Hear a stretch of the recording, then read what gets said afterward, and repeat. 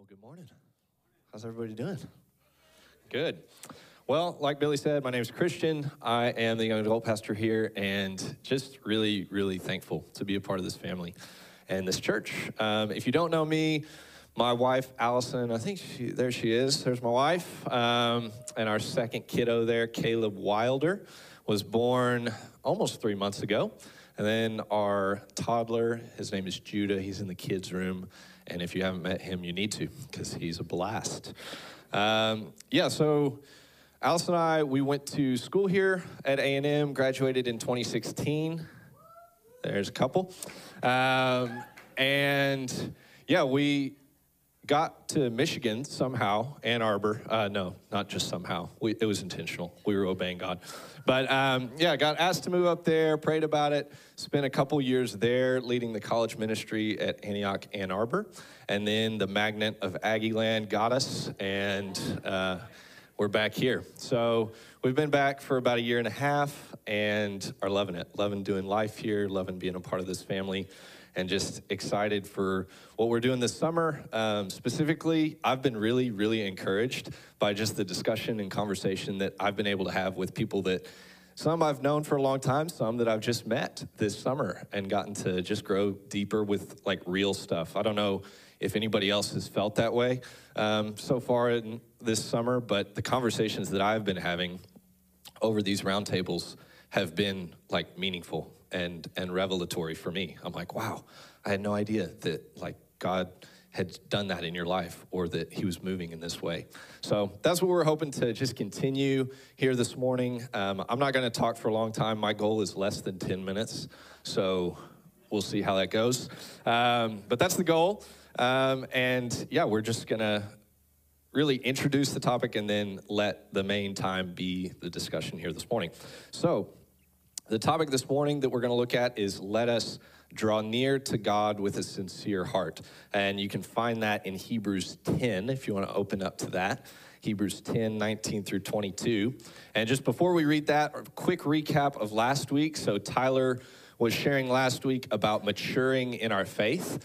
And he used one little analogy, which was helpful for me this week. He was talking about how the fundamentals of the faith are kind of like the alphabet, right?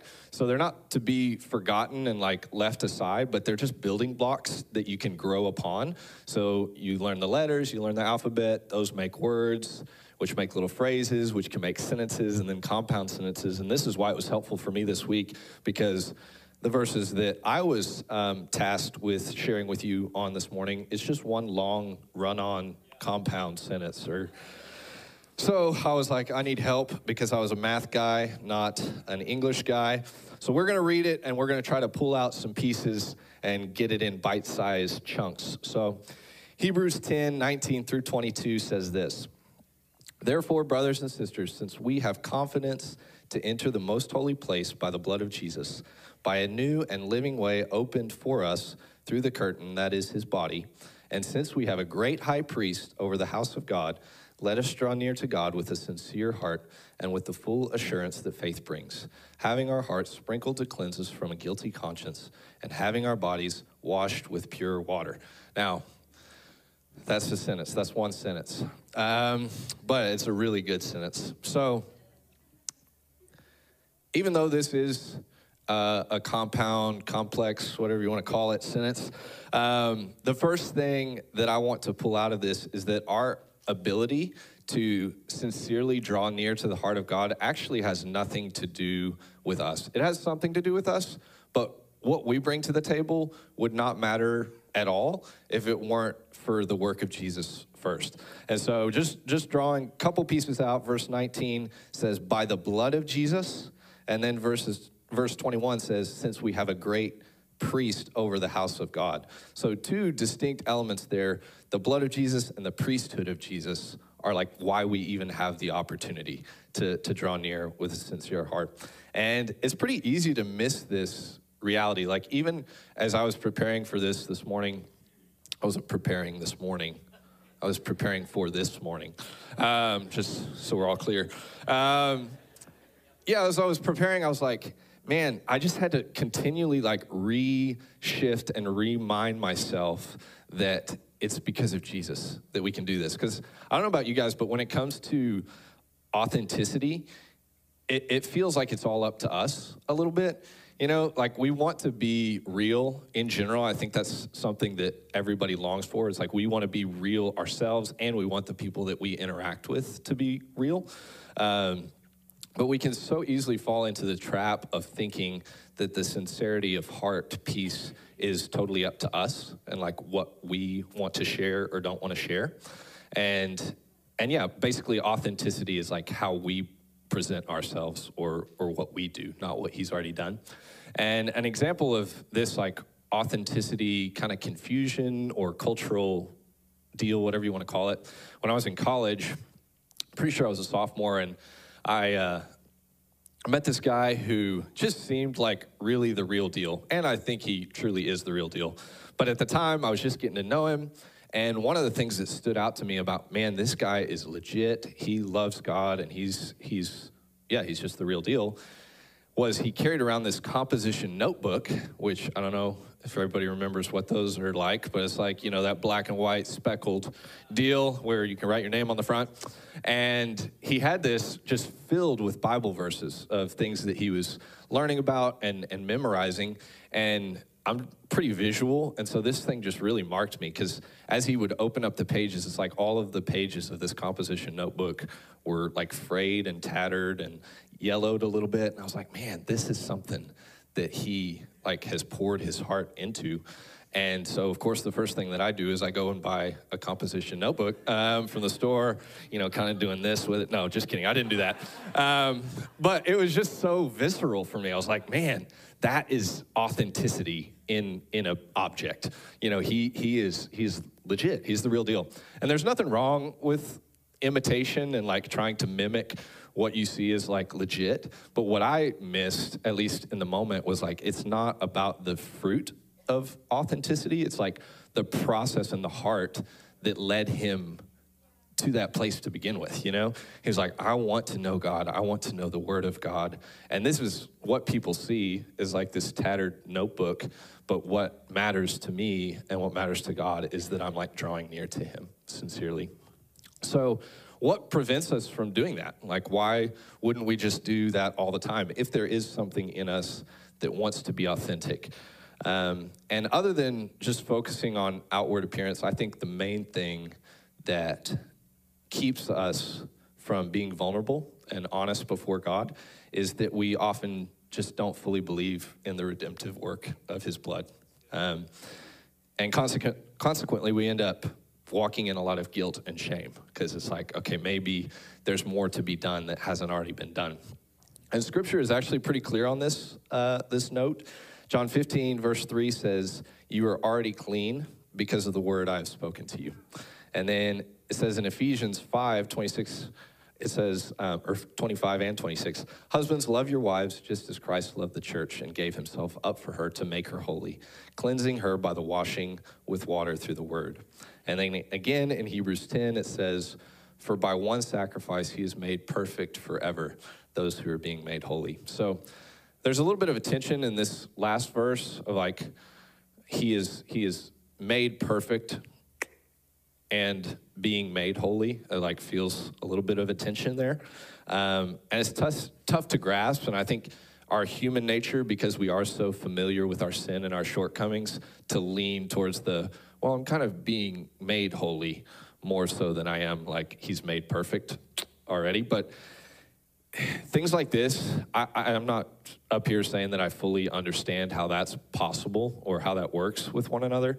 But I will say that the older I get and the more that I learn how to trust God, the more I'm willing to say like, okay, I don't fully understand that, but you said it, so I'm going to trust it, you know? And that's not to say don't keep asking questions and don't keep trying to learn and seek his heart. But I'm like, God, if you said that I'm holy as you are holy and that you've made me perfect, I'm just going to trust you in that, you know? Even though there's things still in my life that would not speak to my perfection, I'm going to trust you, you know, and I'm going to trust that when you say that I'm holy and I can approach you with freedom and confidence, that I'm going to go ahead and do that, you know.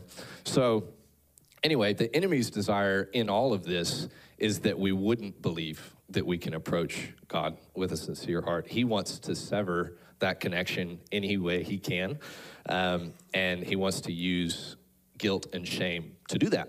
So a couple things in regards to guilt and shame that I just wanted to touch on real quick, because Scripture is pretty clear about that too, is in Romans 10:11 it says, as Scripture says, anyone who believes in him will never be put to shame. And in Isaiah says similar thing, but it says, will never be stricken with panic. So Jesus never intended for his followers to approach him with guilt, shame, or anxiety. In the same way that he never expected us to be able to have a relationship with him without his perfect sacrifice first. He knew that he was going to have to do the heavy lifting, and he went ahead and did that. And so he doesn't expect us to come with a heavy heart of anxiety or guilt or shame. He just wants us to come to him purely. So in our culture today, you hear a lot about living your most true self or living your authentic self. And I think even as believers, we can get caught up in this a little bit and feel this cultural pressure to prove to ourselves or prove to other people or even prove to God that we are the real deal. And I think this just forces us to live, I've heard it said, living for forgiveness rather than living from forgiveness. And it makes it impossible to approach God with a sincere heart when we do that. It's like if you come to someone and you have this ulterior motive of I want you to like me, there's no way that you can have that interaction totally authentic, because the whole time you're okay, do they like me? Oh, maybe I said that sentence wrong. They probably, I'm a weirdo. Why did I say that? Versus if you're I don't have any other motive than just to get to know you and love you. And I think that right there is a big differentiator between what got me and ultimately my family to stick with this family over other places and other organizations that I've been a part of. It's you always, not always, you generally tend to feel the other motivations of whatever organization you're getting involved in and what mission they're on. And here, the mission is we want to be with Jesus. Our vision statement as a church is to present to Christ a radiant church ready for his return. So it's all about his heart and meeting with him already. So that's what you get. The only possible ulterior motive that you could get with a conversation, if we're living it the right way, is, we just want to love Jesus and know him. So I'm going to do that with you right in front of me. So anyway, I got off track here. Where was I? That's just been my experience, by the way, here at this church. So it's difficult to grasp that we can fully enter into his presence. But it says in Ephesians 3 again, it says in a lot of places if you read it. It says, in him and through faith in him, we may approach God with freedom and confidence. So that's what we're going to talk about a little bit this morning. We're going to throw up some questions on the screen. So the first discussion question that we're going to talk about at our table is just what makes it difficult for you to draw near to God with a sincere heart. Maybe it's those things that I mentioned. Maybe it's guilt, shame, anxiety, or maybe it's any of a number of other things. So we're going to take the next 8 to 10 minutes at your tables and just talk about that with your group, and then I'll come back.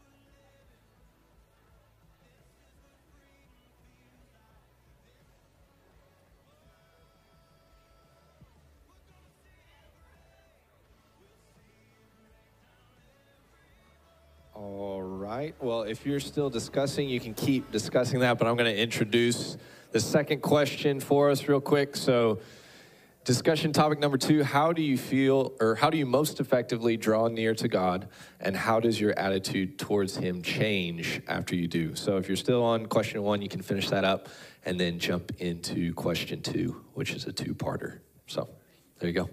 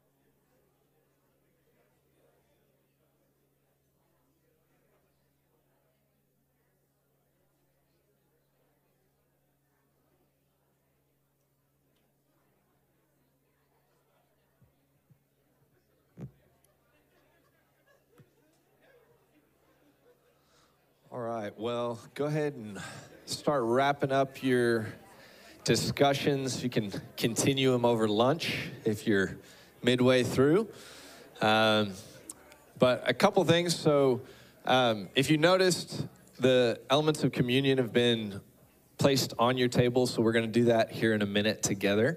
I'm going to go ahead and get the worship band to come up as well for that here in a little bit. But yeah, just wanted to kind of tie the loop on this. So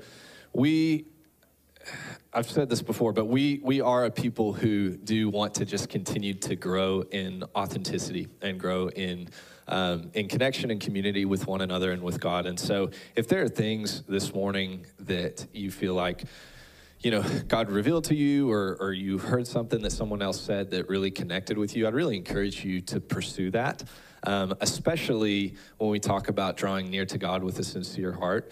Just hearing in our conversation this morning about, you know, posturing ourselves before the Lord in a new way, in a fresh way. And whether you've been following Jesus for a week or, 10 years, or you're not following Jesus yet and you're still questioning and wondering, hey, is there something to this Jesus guy, and is there something to God? Then I would just say, regardless of where you are on that spectrum, being vulnerable and being authentic is like the best place to be and the best way to start. So I'm just going to pray for us and just pray that this idea and this topic of drawing near to God with a sincere heart would be something that doesn't just pass us by, and that we don't just, kind of move on to the next thing. So God, thank you for this morning. Lord, I thank you for these conversations, and I thank you for your word and the way that you clearly spell out that it is unmistakable that you want us to draw near to you with a sincere heart. And not only do you want us to, but you've actually done the hard work to make that possible. That you have died on the cross for us. You have made a way. You've broken through that curtain that separated us from you. And you said, I want to be your father. I want to be your friend. I want relationship with you. And you don't have to work yourself up. You don't have to make yourself perfect and have all the answers in order to do that, because I made a way. So Jesus, we just thank you for that authenticity, for that connection that we have access to through you and through your blood. Amen. All right, well, like I said, we've got the elements of communion at your table if you want to go ahead and grab those. And I just felt like this morning, this is maybe one of the most relevant topics that we could be discussing prior to taking the Lord's Supper. Because the history of this and the tradition of this comes from a place of authenticity and comes from a place of connecting to God in a very real way and a solemn way, a sobering way as well. And it says in 1 Corinthians, Paul's talking, he says, "For I received from the Lord what I also passed on to you. The Lord Jesus, on the night he was betrayed, took bread, and when he had given thanks, he broke it and said, 'This is my body, for which is for you. Do this in remembrance of me.' And in the same way, after supper, he took the cup, saying, 'This cup is the new covenant in my blood. Do this whenever you drink it in remembrance of me.'" So just coming to God with a sincere heart and the full assurance that faith brings, that's our posture. That's our heart when taking this. It's not just to check the box. It's not to do this because we're Christians. It's, God, we want to remember what it is that you've done and sincerely come before you and say that it is through you and only you that we have this relationship. So if you would, go ahead and take that bread and just remember what it is that he's done, that it's his body that was broken for us. And after that, if you take the cup and do that in remembrance of him, that it was his blood that was shed. It was his blood that was poured out on our behalf, that perfect sacrifice that we might know him and have a relationship with him. So Jesus, we just thank you once again this morning just for the reminder of what it means to draw near to you sincerely, God. We thank you that we don't have to put on a show. We don't have to pretend like everything's fine when it isn't. We don't have to, we don't have to make this face and try to present a version of ourselves to you that isn't true, because you see right through it anyway, Lord. And God, I just pray that this morning and this week as we go out, Lord, that we would be ones who know your heart, and we would be ones that are totally content in entering into your presence with no ulterior motives. That we would just say, Lord, it is you and you alone that we want to know, that we want to hear from, that we want to live our lives for. And I've come here this morning or this afternoon or this evening or the middle of the night because I want to meet with my Father and I want to know what he has to say about me. So, God, we just thank you for the way that you have made for us to come to you, Jesus. We don't take it for granted. We say thank you, Lord. And we just say you get the glory for it. In Jesus' name.